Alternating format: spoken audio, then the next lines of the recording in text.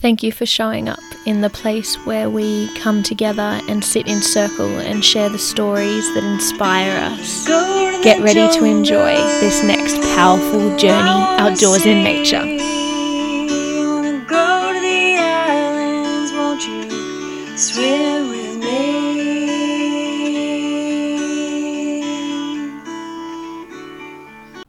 Hey there, thanks for showing up. My name is Tegan, the host of this podcast. I was just joking and just told that we should call it Pajoin. So Powerful Journeys Outdoors in Nature, because it seemed like such a big mouthful. So I'm going to call it Pajoin from now on. So I invite you to join us to call it Pajoin. I just want to say thank you so much for clicking and listening if this is your first time and trying something new. And I'd also like to thank you if you've listened to some of the other episodes. I think we might be up to like 11 or 12 now, which is kind of exciting.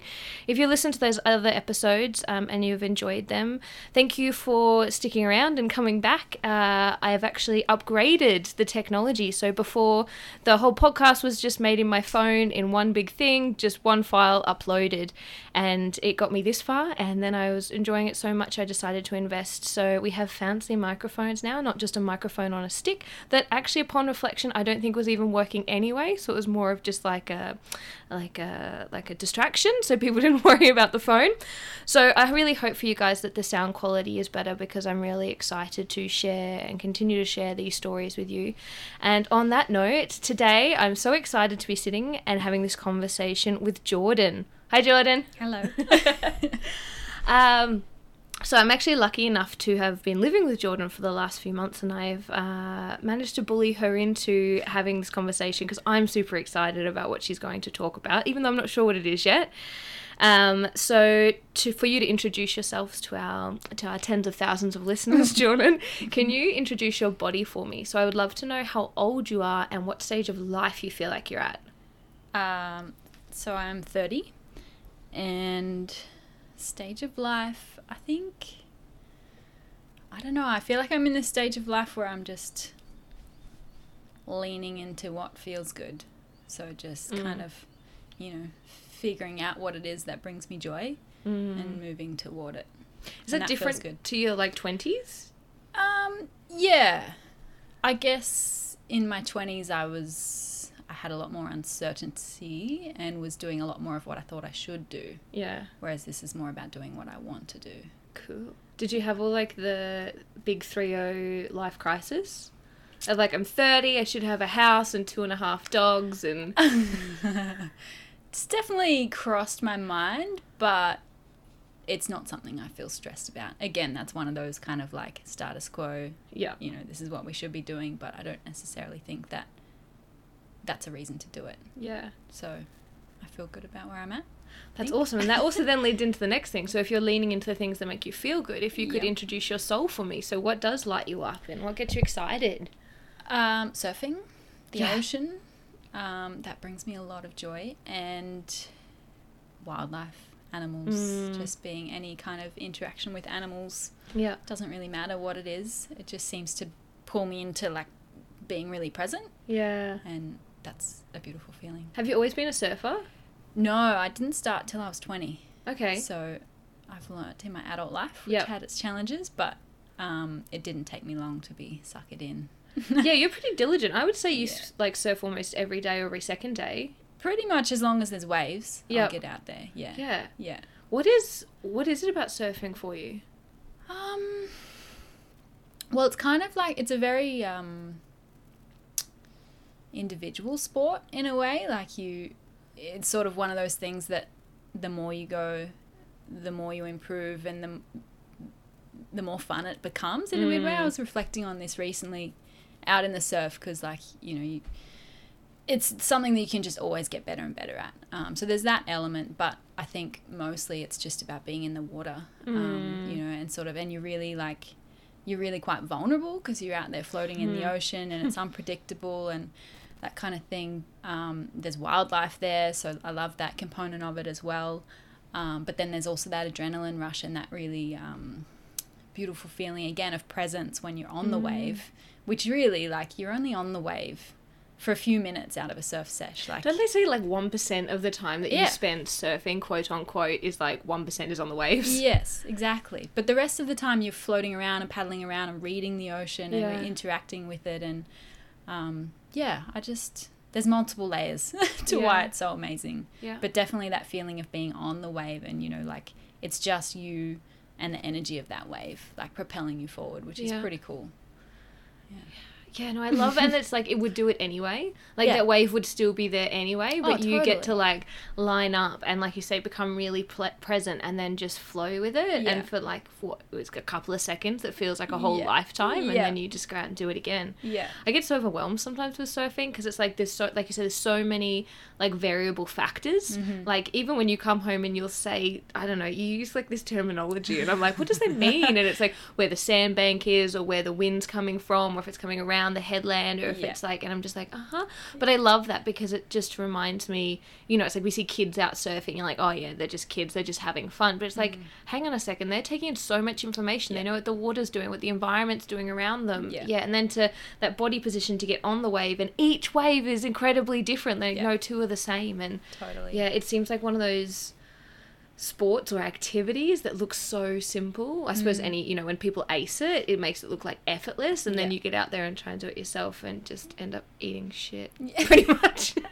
There's definitely a long stage of that in learning to surf. A humbling factor, I Yeah. like to call it. Yeah. So that's not your story of powerful journey outdoors in nature. What I would love, for you to share is what is one of the powerful journeys you've had outdoors in nature. There's so many, and I Yeah. still haven't quite decided on one. You could have two if you wanted to. Actually, on the note of surfing, Yeah. there's just this memory that came to mind, which I'd kind of forgotten about until now, of surfing. It was about, maybe 6 years ago or something, 5 or 6 years ago.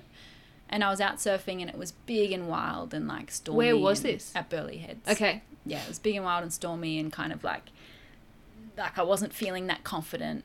And Are there I was- other people in the water? Yeah, Okay. there are other people out there.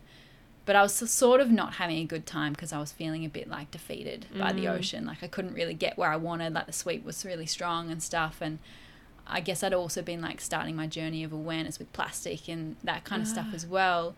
And then I was out there and there was this plastic bag, ironically, that floated past in the water. So amongst all the like turmoil and turbulence of the waves and stuff, I'm like diving under and trying to get this plastic bag, and then I've got it and I'm like trying to tuck it into my wetsuit and that didn't work. So, and all the while I'm just getting smashed, Yeah. like just to not let this plastic bag go. And I ended up tying it around my ankle in a knot, and then I paddled in. But that was like quite a defining moment for me in terms of like, I guess it was the beginning of my journey there, and it kind of like, it was a frustrating moment. Like I ended up in tears at the end of that session.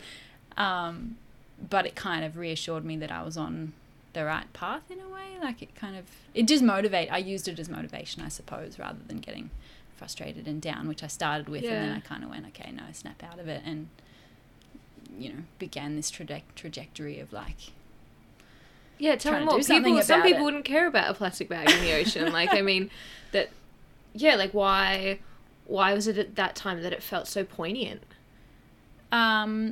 well, I guess I'd kind of just come into the real awareness of how big plastic pollution was.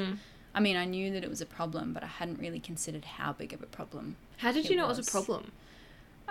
I learned about it at uni, and also Yeah, just okay. even as a kid, you know, you kind of learn about it. They touch on it Yeah. in school and that kind of thing. And then I worked at Woolworths as a checkout chick Yeah. like, for all my teenage years, and that definitely brought it to my awareness because I was giving out the plastic bags, and I was Yeah. kind of like just the numbers game of being like, okay, in one day I'm serving like hundreds of Yeah. people and they're taking 10 bags each, and what does that look like? And Where are I'm they just all one going? person. Yeah. Yeah, exactly. So that's the exact question. Where's it all going? So as I started to explore that more, and realizing that plastic doesn't actually break down, because I think that was what I thought before, or just that I hadn't really considered that it doesn't actually ever go away. Yeah. Yeah. Totally. I mean, I just asked, like, how did you know? Because I feel like sometimes Yeah. when I still see pictures of, you know, like a plastic island or, you know, even in like third world countries, how it's like their beaches are just littered with plastic, I still get shocked by that as if like I didn't know. It's like, because I guess I don't think about it. We have this amazing bin system, right? Where it's Yeah. like I put it in this bin and then it magically disappears. And I presume that magical place was really good place where it had fairies and unicorns but it's not. It's a big fucking hole in the ground full of our stuff that we've deemed as we don't use anymore. Yeah, and even in a landfill, like, we're just putting it there, but it's not like, it's not even necessarily better than it being in the ocean sometimes. Like, it's still there, and it's going to sit there, and it's going to eventually leach into the soils and stuff, and, you know, it's just, there's only so many holes in the ground we can dig. Yeah. Okay, so we have, like, little Jordan. She's paddling out there. She's getting pounded by these waves. She's like, oh, wow, look, it's a jellyfish. Oh, wait, no, it's a plastic bag. Ah! You're trying to, like, I just see you, like, trying to shove it in your wetsuit. You're like, should I put it in my mouth? Like, I don't know. How do I hold on to it? And then you tie it around your thing, and then you just manage to, like, just be like, okay, well, the ocean is one today kind of thing. Like, it's too big or there's too many factors. And then you come back in. And then you have a cry on. Imagine you get in, you have a cry. What happened then? What do you use that energy? What are you using that frustration? Where did that trajectory go? Just towards solutions, really. Like, you can either get down about it or you can get active. And how did you get active? Do you want me to go into that story? I do. And then I'm going to come back around and ask you about your favourite water animals. So, okay. Yeah. Well, I started a project called Boomerang Bags with a friend of mine. And it was essentially that. It was just going, okay, well, plastic bags is kind of like, it's the basic. It's like, it's a very unnecessary plastic item that is easy to avoid. And so we sort of started with that because it's a bit of a, I don't know, I guess I see it as a bit of a gateway drug into all of the other single-use plastic stuff, getting rid of them. Like, once you get your head around why a plastic bag makes no sense, then you go, okay, plastic water bottles don't make any sense either, and straws and containers and cutlery and all the stuff. So we just started with plastic bags to keep it really simple, and we started this initiative called Boomerang Bags and just started getting people together to make fabric bags out of recycled textiles that we were collecting. Just getting people together. We went into schools and had sewing circles and worked with unis and all sorts of different community groups, and it became this really beautiful just way to connect people, really, and have those conversations. So we'd be sitting around making bags, which, you know, kind of makes us all feel really good, and we're giving the bags away to people that need them, or you know, might swap them with someone that's got a plastic bag and talk to them about why it's important for them to use and reuse this reusable bag. So it's kind of like spreading that aha moment for people, as well as connecting people together to start other conversations. Like, you know, I would often sit back in a sewing circle and just kind of observe what was going on, and lots of conversations about, you know, organic food and like agriculture, or you know, where they just found their latest and greatest keep cup, or you know, like anything and everything. Do you find that most of the people who come to sew Boomerang Bags, like, do care about the environment? Is that why they're there, or is it just to connect or something to do? Or I think it's varied. Like, you definitely get those people, but then you also get people that are crafters and sewers and people that just want to be involved, really, like in something community minded and contribute something. So that just adds to it, because then they're all cross-pollinating their ideas and information about different issues, and you've got social issues and environmental issues which really go hand in hand. So it's kind of, it's all inclusive, all demographics, really. So now it's spread like wildfire and is in 1,000 or over 1,000 places in the world, all doing the same thing. You say this, like, also nonchalant. You're like, oh yeah, I just had this like little annoying moment in the ocean, and now like thousands like of people around the world do it, and it's that's I think it's so awesome. So it was that kind of moment when, I mean, actually, did you grow up in a culture where, like, I feel like plastic bags were such a norm for me growing up? Was it the same for you? I think my parents had some awareness. Okay. I do recall having some, like, we had reusable bags at home. most of the time, Ah. unless we got stuck. But it wasn't like if we got stuck, it wasn't to the point of, you know, using your T-shirt to put everything in like Yeah, it is now. yeah. Back then it was like, oh, you just get the plastic bag. It wasn't a strong... Yeah. Because I was- don't think my parents ever had reusable bags at that stage. Definitely not Yeah. when I was younger, I don't think. But now it's funny because my mum actually works at Woolworths and she is like a big advocate for like, go back to your car, Yeah. get your bags. I'm not giving you a plastic bag, like, Yeah. which is really fun to see. Yeah. To see that kind of transformation. It's like, because I'm a big believer in how we do one thing is how we do everything. So at least Yeah. if we can make that small little change there, it, like you say, it then makes you go, why do I use a plastic bottle? Or why do I Yeah. use a coffee cup all the time? And then it Yeah. becomes that challenge of like, I have this artesian made one-off coffee cup. And you're just like, oh, I'm so jealous. I want one too. And how that then kind of propels outwards. Yeah. Is it like the ocean that you love the most? I mean, because I'm hearing that you love animals. Is it ocean animals that...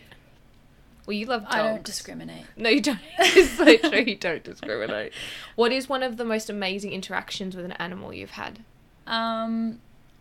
Except for Django every day. Oh, yeah. He's actually in the room with us at the moment, In the having a little studio. sleep in the studio, because I've got the air conditioning on. So if you hear any banging, it's probably his tail against something. I've had so many amazing, and actually some of the best wildlife experiences have been in the ocean. But I think that's just because like it's kind of so out of our comfort zone, and there's something. I mean, I love the rainforest just as much, or like, you know, all types of environments. I love the diversity, but maybe it's because they're more rare or something. The ocean things that makes them more special, Yeah. and also there's something about whales and dolphins and sharks that is pretty special. Whales and dolphins in particular. So yeah, one of my favorite and most memorable experiences was with some whales. Yeah. What type of whales? Humpback whales. We were up on Magnetic Island. Yep. My partner was doing some monitoring of the shark nets and drum lines up there, because they're still up there, and they've actually been removed since, but they were still there at the Woohoo. moment at that time. Yeah. And we'd just been, that morning I was just volunteering to help, and we'd just been checking all the nets, and then the skipper, it was just us and a skipper on the boat, and he was like, oh, there's some cool little islands that have reef, like not far from Magnetic, so we can go on a little adventure, like we had some time. So we started making our way to this island, and it was beautiful, like it's such a beautiful place up there, and the reef was amazing, and it was humpback whale season, so we were kind of looking out for them, but sort of didn't really expect to get that close. We saw some pods, and we kind of just like stopped the boat. They were maybe 100 meters away. There was a mum and baby and an escort male whale as well.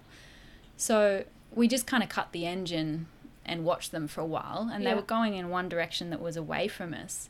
But when we cut the engine, they turned and came right in our direction. Yeah. And we were kind of like, oh my God, is this going to happen? Like, is this real life? Are they coming up to see us? Like, they were curious.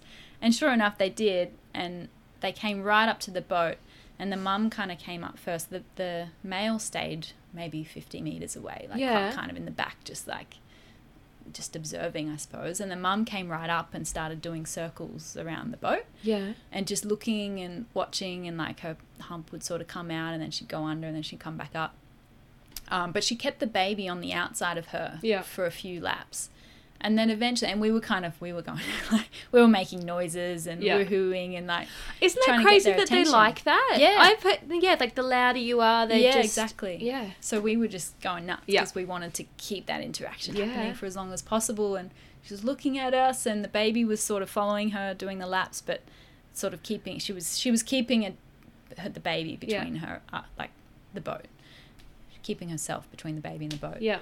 But yeah, after a few laps, it was like maybe she'd gone, okay, it's safe. Yeah. And then she let the baby go in. And so then the baby came right up to the boat and was just circling and coming up, and like we could have reached out and touched it. Yeah. Like it was a snorkeling boat, so we had the back of the boat down, just flat with the water, and we were just hanging off the edge. It's like, but what was really cool, they stayed with us for maybe 20 minutes. Yeah.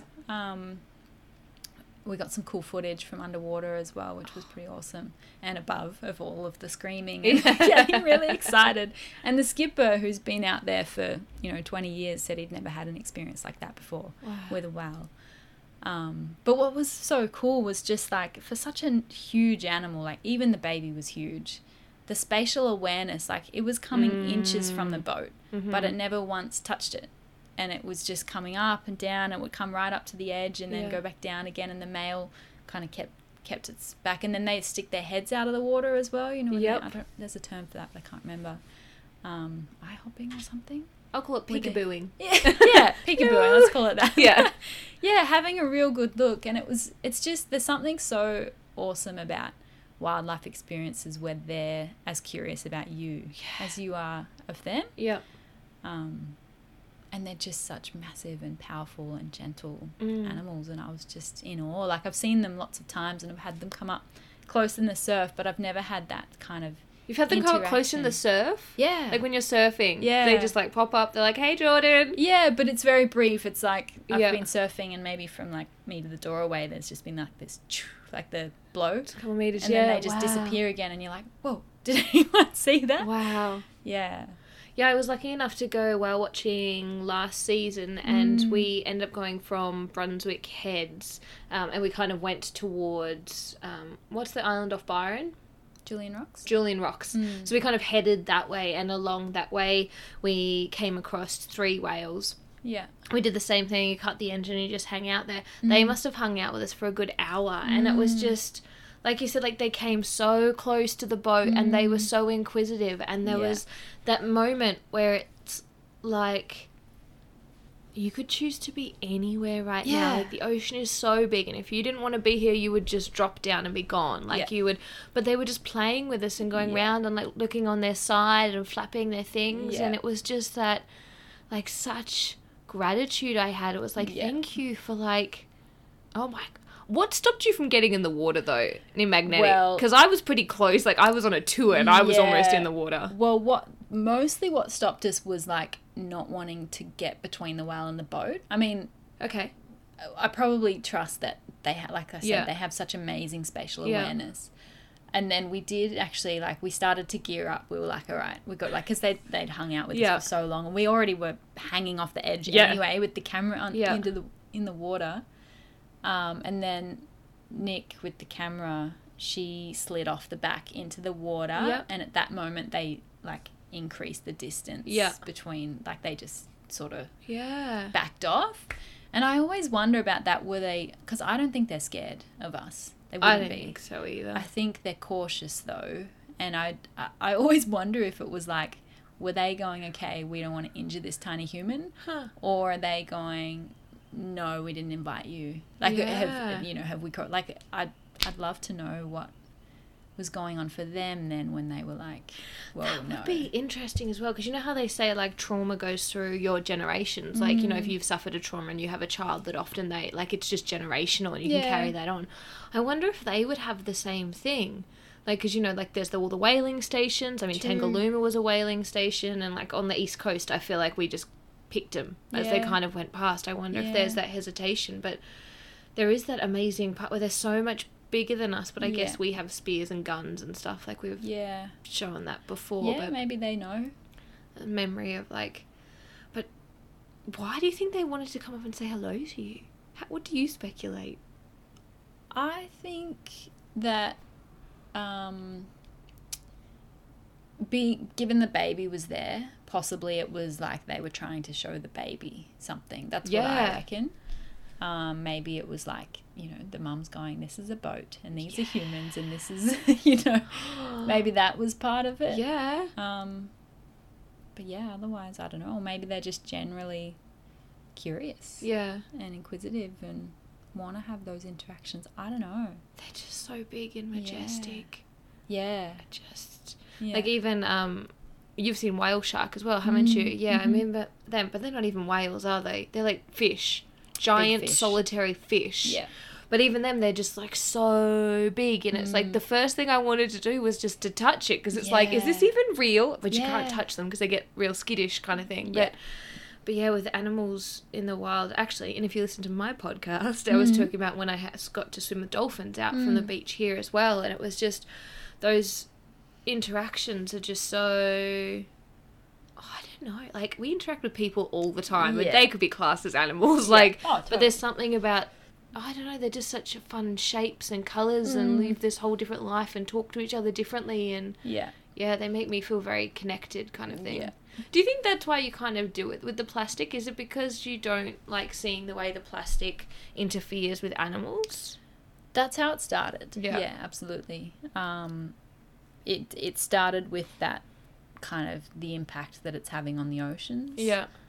But as the years have gone on and the research has gotten better and my awareness has grown just with sort of delving into things deeper, it's still that, but it's also impacting every corner of the earth. It's not just the oceans, it's impacting on our health, it's impacting on the animals' health. Like we've done all this research on what happens to our bodies because of ingesting plastic, but that makes you wonder, what about the animals that are, even if they're not being strangled or dying from, like even if they're passing the plastic, they're still absorbing the toxins.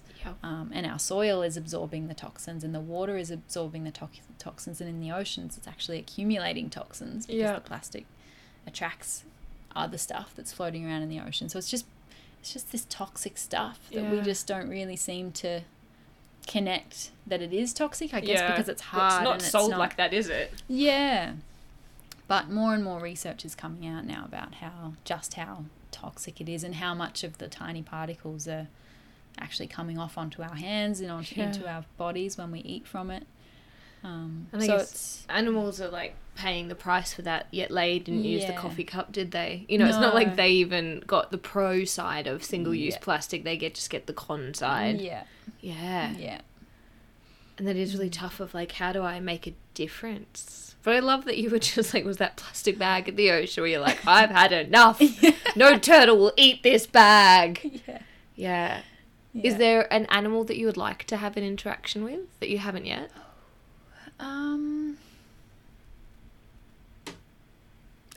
I can't think of one. I wanna see. You can name your top 25 if you want to.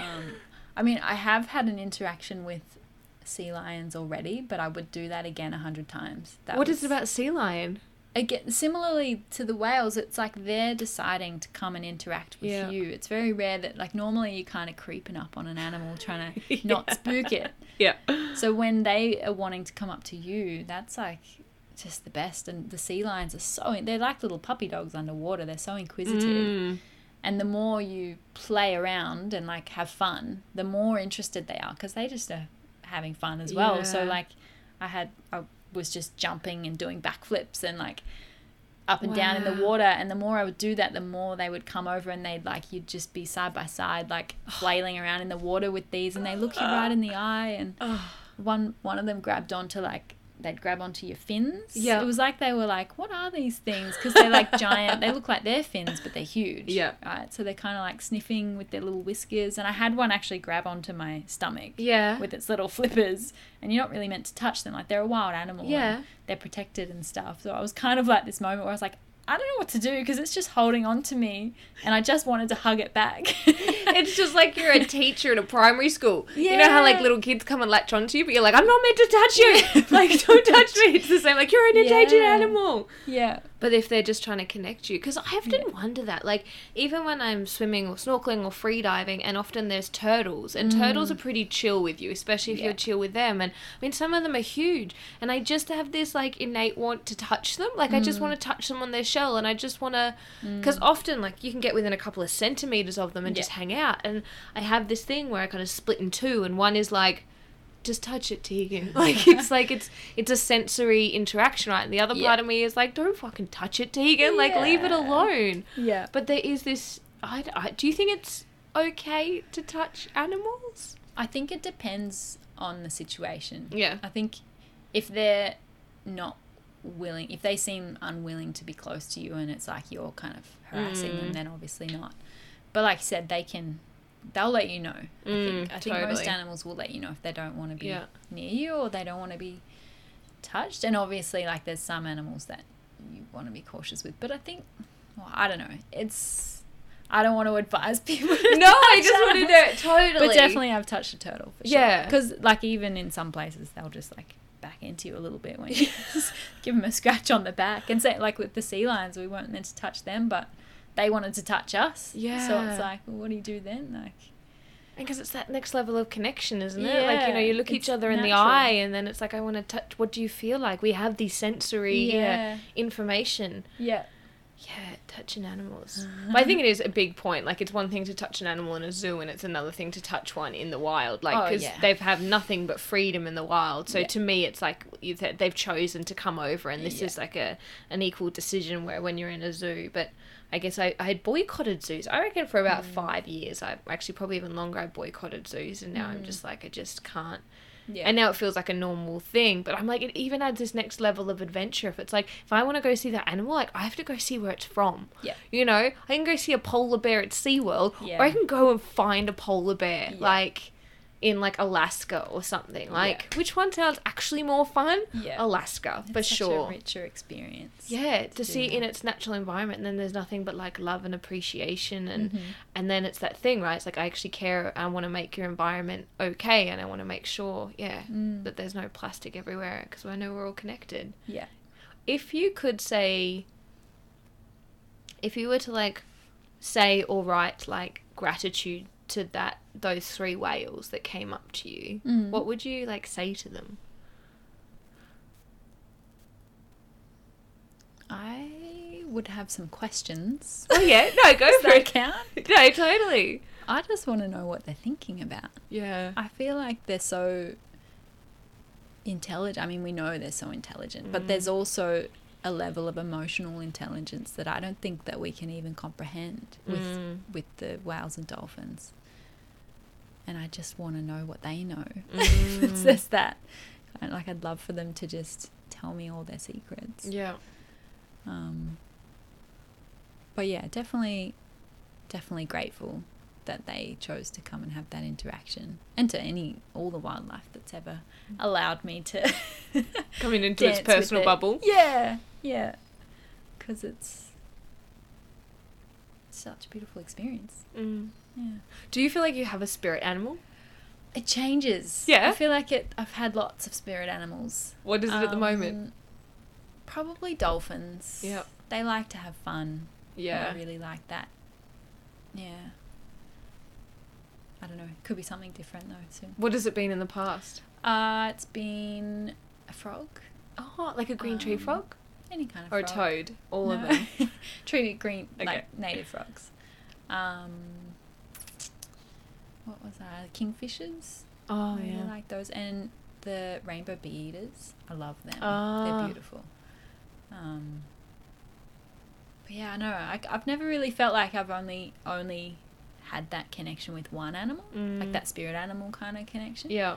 Maybe that's just because I'm indecisive and I want You just love all them of all. the things. You Yeah, just, wanna I just can't. love all the animals. That's it. Oh, that's Yeah. so... I wonder what they would say their secrets. Maybe they'd be like, thanks, Jordan. Thanks for helping us out, buddy. Like, yeah. Well, thank you so much for sharing your story and your love of the ocean with us and of all animals. If people also want to get involved and help with the whole plastic thing in a way that they can, how do they find Boomerang Bags? Website is probably the best place, boomerangbags.org, and you'll find all the different ways to get involved there. There's a map of all the communities everywhere so people can connect in with their nearest community, or they can start a community. So we'll provide all the resources and tools that they need to do that. Which is amazing. Once again, you say it so casually. Like, you give so many free resources that help people come together and give them purpose, and then also then they act in service of something else, which then just enriches your life. And it's like you're feeding into the human ecosystem, and how one little thing is symbolic of that. I have a quick question though. How did you come up with the name Boomerang Bags? It's a really good question, and I don't know the answer. Oh, okay.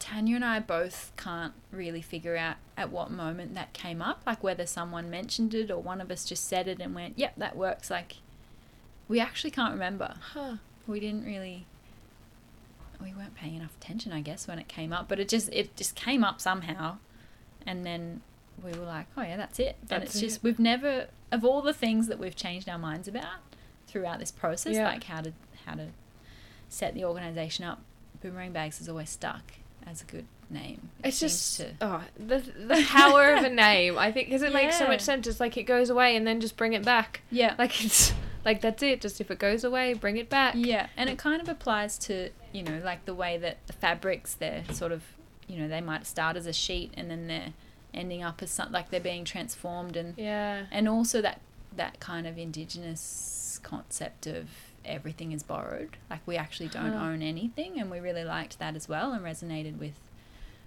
nothing is ours to keep or have. Everything is borrowed, and that's kind of the concept with the bag. Is like, you know, keep it for as long as you need it, and then once you don't need it anymore, pass it on to someone else. Or same with the fabrics, you know, they've served a purpose and for someone, and then they're being passed on to be made into something else. So kind of has lots of layers to it. Has it ever been a problem where they haven't come back?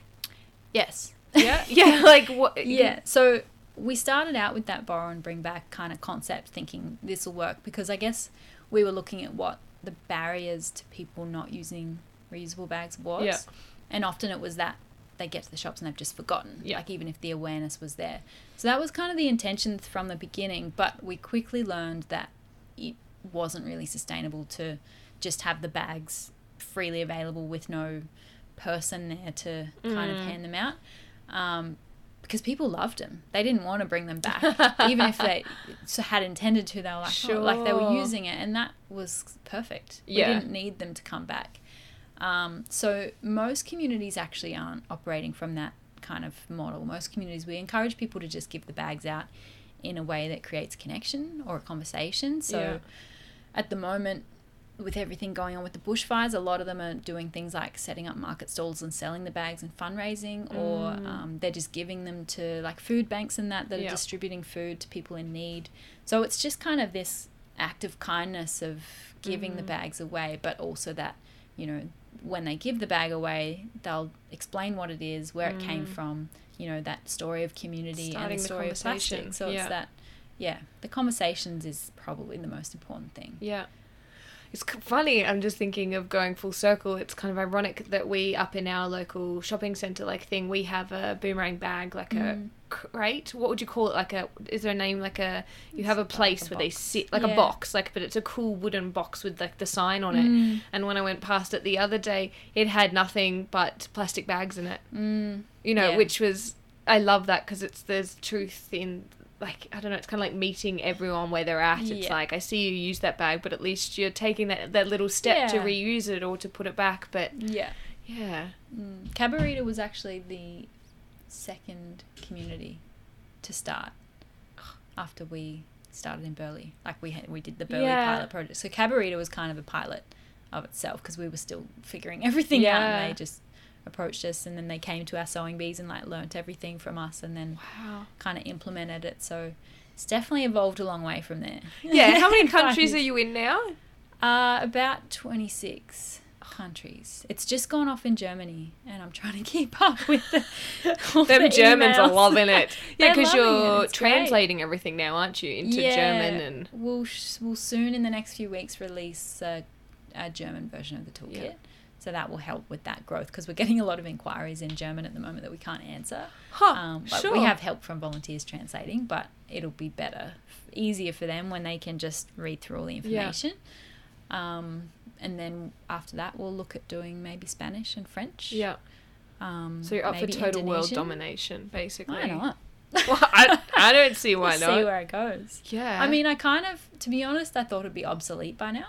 Like, you know, you kind of think there would come a point where that we don't need any more reusable bags. But I think there's so much heart involved, and also, you know, the recycling and upcycling of fabrics is a big part of it too, like diversion of waste from landfill and just the community spirit behind things. And people are looking for sustainable options. They don't want to just buy another reusable bag from Woolies. They want to get a boomerang bag because it's got a story, it's got heart, and it's sustainable, it's locally made, it's recycled fabric. So yeah, surprisingly, it's So growing. good. Yeah, we crave connection, don't we? Yeah. Like in what kind of form we can get it. 100%. And last question I would like to ask you is, do you think we are nature? Yes. Why? I don't really see it any other way. Okay. You're like, Diggy, this is a ridiculous question. If I read this question wrong. Like, do you think yeah, we chocolate are is delicious? nature. Like, obviously. Yeah, we're just another animal, Okay. just like every other animal. Have I you mean, always thought that? Yeah, Huh. yeah. I mean, we definitely have disconnected ourselves from nature, but essentially we are nature. Whether we, like, no matter how far we try to disconnect ourselves from it, we'll still be nature. Gosh, it just explains why there's so much pain, you know, like we're just telling ourselves that we're not something that we so clearly are, and it's like, but I don't feel good being over here, and then I don't identify as being nature, so like, what am I then? It's like, no, you're actually nature, like. Yeah, I think that's what's so powerful about being in nature is like I think that like a lot of us feel alone so often, and we feel disconnected, and we feel a little bit like out of place. Or I do anyway. But then as soon as you step into a natural environment and get really present, and having those wildlife experiences, the perfect example, like you're so in that moment because you're just in awe of it. And those are the moments where we feel, for lack of a better word, whole. And that proves that we are nature. Like that's where we need to be going. It's like if it didn't feel so good, then maybe we wouldn't be nature. But I've never really heard many people be like, oh yeah, I went out to nature, it was shit. Yeah. Like I had an interaction with a whale, but it was pretty shit. Yeah, like, exactly. I think all of us can get excited and feel that same kind of thrill and connection of being in nature. So you would say that you know that we are nature by the feeling? Yeah. Huh. That's so lovely. Do you feel like, do you acknowledge that it's anywhere in particular in your body, that feeling? Like, if you could describe that feeling. Ooh. So imagine a whale has just gone past, surrounded by dolphins. How do you feel? It's in my chest. It's like there's a whole body feeling of just going, okay, I'm like you're not considering anything else in that moment. You're right in that moment. But maybe it's just because I get particularly excited. My heartbeat starts going really fast. That's in terms of that kind of wildlife interaction. If I was just out rock hopping or something on a stream, then it's more of that, just like, it's a feeling of like peace, I guess, that comes over. It's like a wave of this, like, It's like, it's okay. Like a relief, you Yeah. know, that kind of feeling. Yeah. Hmm. Thank you. Thank you. Okay. Well, if you identify with that feeling, you should listen to our next podcasts, because hopefully they'll all give you that tingly feeling as people tell you their stories. But once again, if you are really passionate about reducing plastic as well, so go to the Boomerang Bags website, and they also are on social media. Jordan just hates social media, so she doesn't. Just go to their website. They love talking to you there, and they can connect you up also with other people who love to do it. So if you do live somewhere and you do, you know, want a bit more interaction or learn a new skill, then head to Boomerang Bags, and then they can hook you up, and they're so friendly. And then you can make some new friends and make some new bags and help the oceans too. So until that point, also if you do want to go outdoors or on a fun adventure and you want to be inspired, check out our website as well. So that's journeyoutdoorsinnature.com.au, or the social medias, or just keep listening here. Until next time, I hope you have a beautiful day, and bye.